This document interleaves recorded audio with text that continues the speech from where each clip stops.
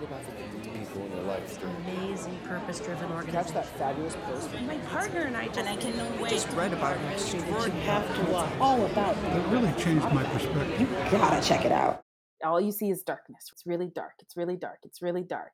And then you see a tree. The lights lift slowly on this tree. It's spotlit. And in front of the tree, there is a Black woman reading a book. And then you see more lights come up, and you see more women and men and kids reading these books. And there's no words. There's no words. It's just this West African orchestral music in the background. It's very soft, but it's very pointed. And the lights come up very slowly, and they're all a little farther apart. But as the lights come up, you see hundreds of them, and then thousands of them, and then millions of Black people connected in these ways. And then the lights go out, and it says, "We believe in Black storytelling." My name is Dominique Luster. I am the founder and principal archivist of the Luster Company. And I'm an archivist, a historian. Let's just say if Indiana Jones and Harriet Tubman were squished together, that's basically what I do. This is Mission Megaphone, a Growth Network podcast production. We're on a mission to be a megaphone for purpose-driven organizations that are changing the world. The Luster Company is about a need that I felt in the world. It is about a desire to uplift and just outpour from my spirit what I felt around my own family's story and what I felt around the story of Black Pittsburghers. I try to help Black families find their Black families, find their own stories, connect to their ancestors, to their heritage, and honestly connect anyone who has an vested interest in Black storytelling to those narratives. I had this thing that needed to come out of me of helping people tell stories and finding out what my own story was. And when I realized that I needed help doing this, and I found that other people needed help doing this, and more people needed help doing this, the Luster Company kind of birthed itself out of this idea of, hey, our stories matter, and they can often be under recorded or under documented or under preserved. It's common right now to discuss and to talk about the preservation of marginalized stories. That is something that we think very intentionally about now. However, the best time to plant a tree was 20 years ago. So, where are the stories of Black families, Brown families, religious minorities families, LGBTQAI families? Where are those stories from their grandparents? What happened to those old family Bibles? What happened to those family traditions? While we can't always necessarily go back and save them, the Luster Company kind of comes from this idea of, well, the second best time to plant a tree is now. You'll see from my website, thelustercompany.com, my own family's story deeply inspires me. I list out the maternal lineage right there on my website. I name their names because these women really matter to me. So my mother, my grandmother, her mother, her mother, and her mother, they matter. They are instrumental to the story of who I am at all. And so I would not be able to be in this work without them. They are deeply inspirational and motivational to me. I was brought into the field and mentored by Black women. So I understand the importance of Black female mentorship and the impact that Black female mentorship has had in my life. There are Black women archivists from Stacey Williams to Regina Jackson to Holly Smith to Dorothy Berry. The numbers are really endless. And to them, I'm very thankful. An archivist is a person who genuinely believes in their heart that information matters and that people have a right, a human right to information, and that information can be and is a source of power that can be used, wielded, manipulated, or treated as a currency for any number of given reasons or outcomes. An archivist is a person who believes that information has power and wishes to share that power with as many people as possible, to give access to that power to as many people as possible. It's not just about dusty boxes in the back of basements. The spirit of it really comes from a belief of sharing of providing access, whether that is in an institution such as a university, a government archive, a museum, a library, whatever it is, or individually in a community archive, a tribal nation archive. An archivist believes in sharing information as a tool, as a currency of power, and that there shouldn't be barriers to entry or barriers to power, and having access to that power to as many people as possible. Charles Tini Harris is one of my main inspirations as I was coming up through the field. I had the incredible honor and privilege of serving his legacy for a few years before beginning the Luster Company. He was a photographer in Pittsburgh in mid 20th century and taught me so much about what it means to celebrate Blackness and to celebrate community around Blackness, to tell stories through imagery. As his medium was photography, there's certain modes that he could teach through visual looks and acuity and analysis and light and shadow. There are a lot of things that you can learn through the visual record. And as an archivist, I kind of was able to blend my training, my education, my understanding of records as places of power through his understanding of photographs as visions and windows into places. And when you merge those two things together, you can kind of see, okay, well, who is historically left out of the record? Who is historically left out of the photograph? How are these photographs positioned to present a certain narrative? And is that narrative skewed in a certain way or provided to a certain person in a certain way? And how do we tell that story for ourselves? The lesson that I learned about from Tini was about how do you tell your own story in the way that you want to tell it? How do you make sure that the story of your life, the story of your family, the story of your legacy is told from your own words, from your own heart? There's this really beautiful quote that says, if there are 44 million Black Americans, which it's not anymore, but this is a historic quote, but if there are 44 million Black Americans, there are 44 million ways to be Black. And every single one of those ways is correct. And so however you express yourself, then it's correct. And that's what I learned. And that's why I actually felt like I had to start this company. Because when you know better, you must do better. When you feel charged to do something, when you understand, when you've seen the page, you can't unsee it. And once I really understood this concept of, this is how I express my Blackness, this is how I give to the world, I couldn't unsee it. What is the past? Honestly, it's such a complicated question, but I will start by, the past is essentially the idea of the chronology of things in a certain order. So February 2nd, and then February 5th, and then February 14th. Last year, those dates are in the past. And even those things are subjective. If you've ever asked, say, your aunt and uncle or your grandparents about a very memorable or particular day, and they have slightly similar but slightly separate memories of that exact same event, say their wedding from 40 years ago or something like that, they're going to remember it differently. But it happened on the same day in the past, right? Those differences, the fact that it happened on the same day, the fact that they are trying to recall the exact same event, is the chronology of the past. Whereas they're processing their memory of that time, of that event, is history. So the difference being that the cake was ordered from this company as a receipt-like fact can be pointed to as in the past. Whereas the story of grandma and grandpa's wedding, their storytelling of it is the history. History is one, a phenomenon of power, truly, because it is controlled, dictated, and shared through influences of power. There's this saying that history is written by the victor. It's very true because it's about controlling the flow of influence. So if an influential person decides that this is what happened as a historic event, and that is told at enough scale that it's broad spread shared either through narrative, history books, when one version of a story gets shared at scale, it becomes history, it becomes historic. And given some education systems, we may not challenge it all the time. It depends on when or how or why something might be introduced.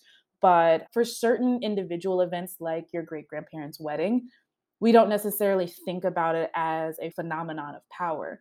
But when we think about the transatlantic slave trade or a narrative about the Jim Crow South, it is. It is absolutely a phenomenon of power.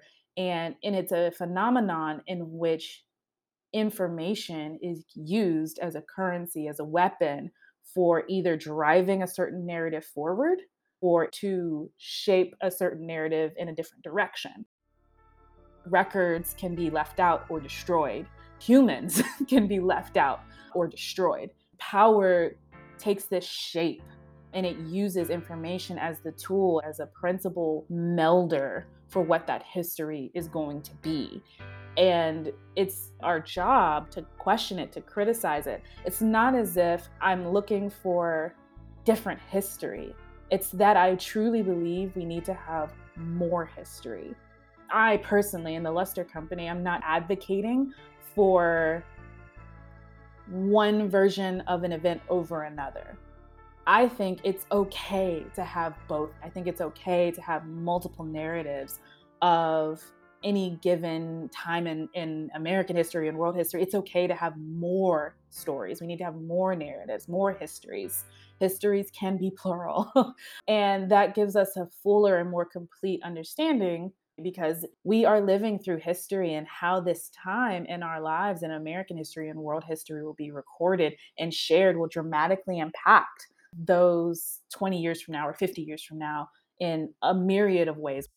Something that I am excited to work on is these ideas around community archiving as independent places of power and influence. And what I mean by that is, like I mentioned earlier, about the community archives. If you live in a neighborhood or if you have a specific community or profession in a specific geographic location, they have things happening, they have records, they have movement, they have people, they have power, they have a shift that is occurring. And there are some projects coming down the road that would really allow us to support communities in the most authentic and genuine ways by giving infrastructural support, by providing those information and documentary services, by going into their attics and closets and actually helping them do the archival work, helping them get those photo albums out of those old boxes and into some sleeves. There is work to be done, and it's a really amazing opportunity to be invited into essentially a community's home to help them tell their stories by really investing in informal community archiving just as much as we invest in formalized institutional archiving. It's not just about getting family photographs out of the old dusty boxes and digitizing them. Digitizing is actually a multi-step process and it is expensive, but that's actually why I'm not always advocating or pushing for the digitization of records, because I want to be uniquely present and aware of the needs of the families that I'm working with and the clients that I'm working with. So if I'm working with a family whose grandmother has photo albums from the 1940s, Granny has no idea how to log into a secure cloud storage and view her photographs on the computer. It's of no use to her. And what we prioritize over everything is use. It's about using the things and seeing the things and sharing the things. And there is a physiological response that the brain and the body and the soul has to touching old things and to having your family's photographs or newspaper clippings where your great grandparents were listed on the front page of the newspaper. There is something about having that in your hands that can never be replaced. Now, that is not to say that if the elements have taken the family photographs and digitization is the best way to preserve them so that they can be seen for years to come, then absolutely. But I firmly believe that technology should be used in the service of solving a problem. If solving the problem is access to family recipes or family Bibles, if the answer is use and the family has no need to use digitization as a technology, there are other things that we can do, then I'm not necessarily going to introduce it, because I want to encourage the thingliness of things as a point of peace, as a point of yours, as a point of not dealing with who owns the cloud storage. There's too many things that get caught up in digitization, especially at the community archiving level, when really people want to see the Mother's Day photo from 1942. That's what they want to see. That's what they want to have.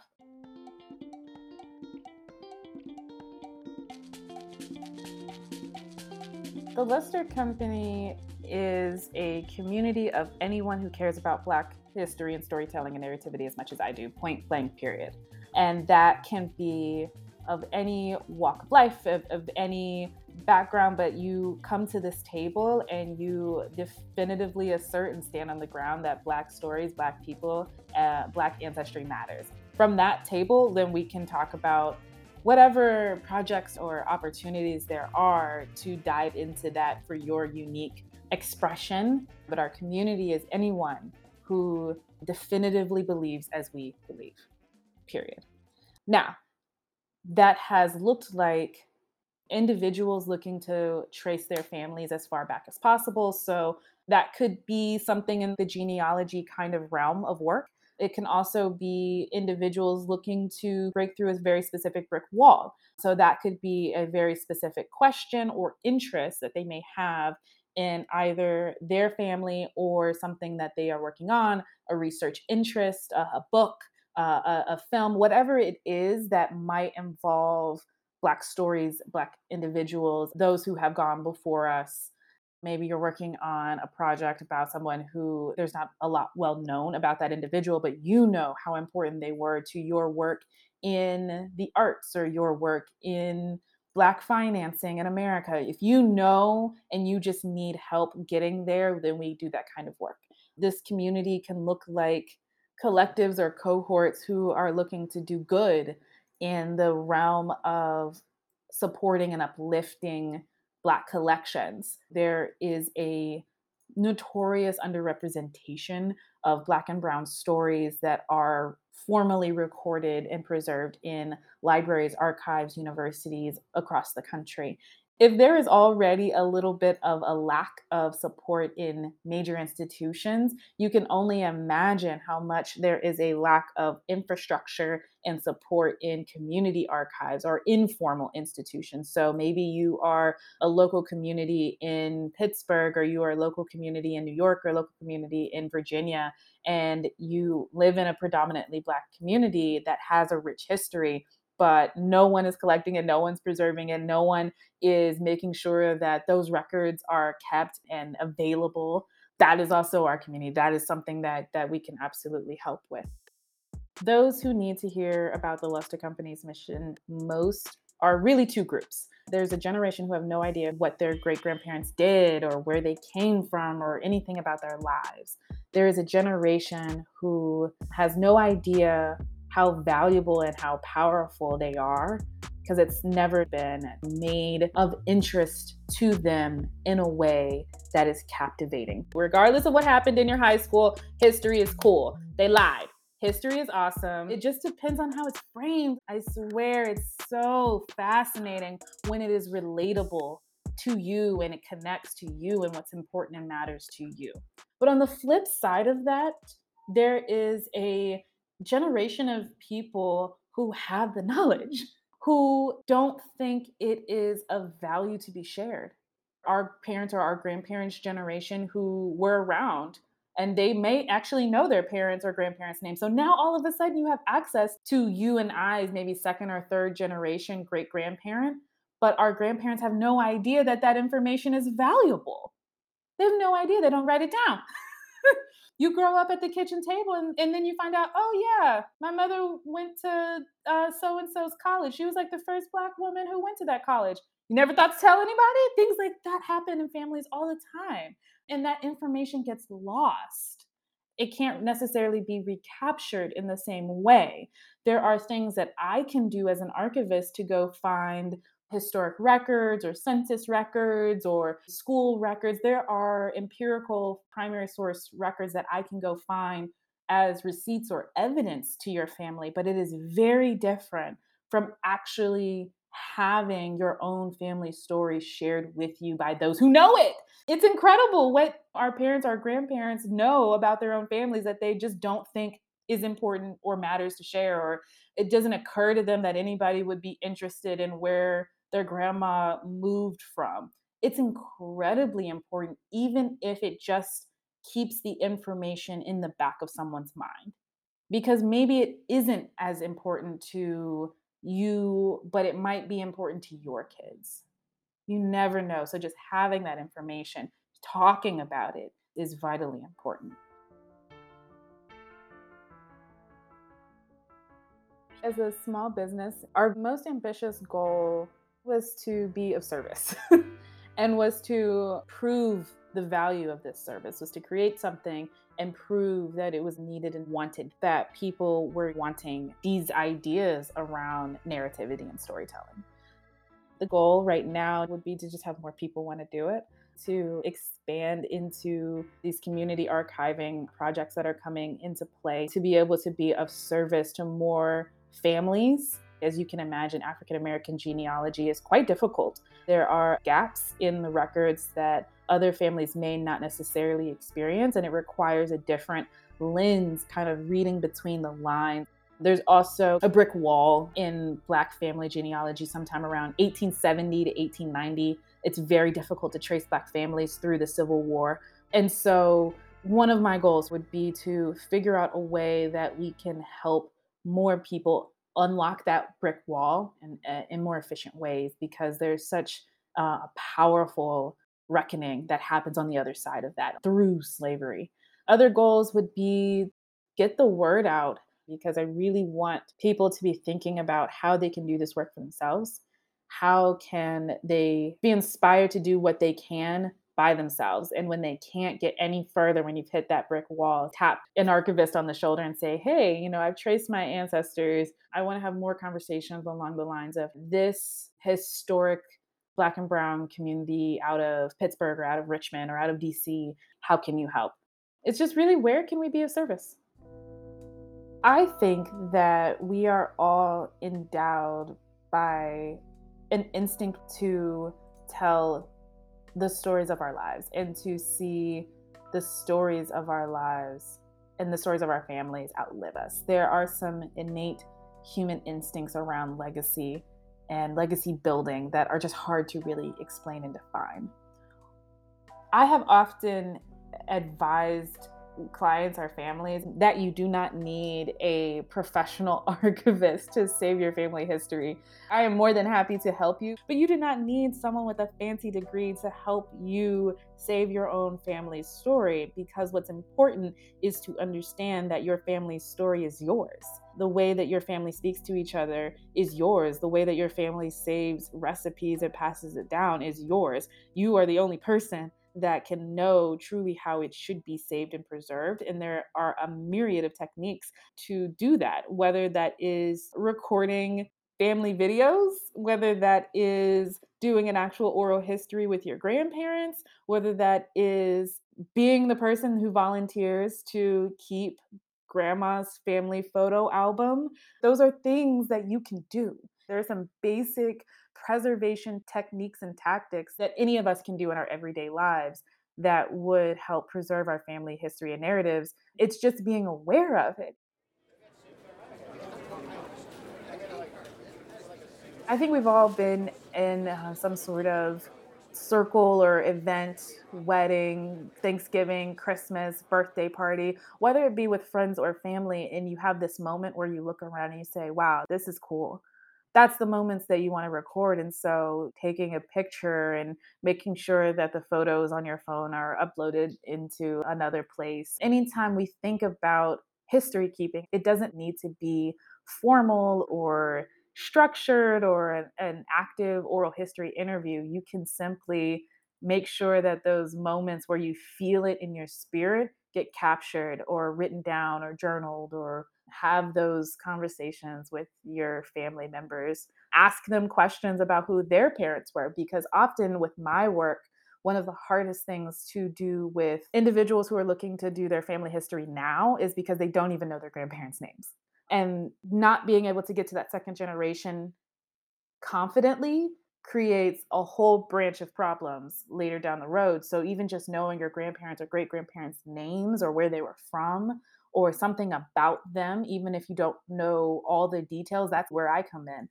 What it really comes down to is being present and asking questions, being curious. It really comes down to however makes sense for you and your family to thrive. What I hope is that we'll see a world where Black people know who their great grandparents were. They know where they come from. They know who they are and whose they are. That the idea around Black history and Black narrativity and Black storytelling isn't crazy or reserved for 1 month a year. I don't know about y'all, but we should have a real good conversation about Black History Month. One day I want to be able to look up, and most Black people that I know have a token or a photograph or a family heirloom because there is a sense of pride and a sense of knowing, a sense of peace and ancestry as a form of as a new form of power. You've been listening to Mission Megaphone, a Growth Network podcast's production. Follow this podcast for more incredible stories from purpose-driven organizations and individuals you'll want to meet. To find out more about this show or the Luster Company, check out our show notes. I'm Linz Florin. Our producers are Sari Wienerman and Jeffrey Morris. Production manager is Maura Murphy-Barras. Original music by Nicholas Fournier. Promotional support from Marcia Ord. Website by Nick Brodnicki. Thanks for listening. Until we meet again, keep searching for inspiration. And when you find it, make sure to pass it on. If you've ever wanted to edit your own videos or podcasts, but were overwhelmed by how complicated the software was, you are in luck. Descript, or Descript, is a magical tool that allows you to edit text as if you're editing a Google Doc. We use it for this show and use it collaboratively with clients and co-producers on all of our shows. And trust me, it's easy to learn. Click our affiliate link in the show notes to discover the magical tool for yourself. And if you want some guidance on how to learn and use it, please sign up for our Magic of Descript newsletter.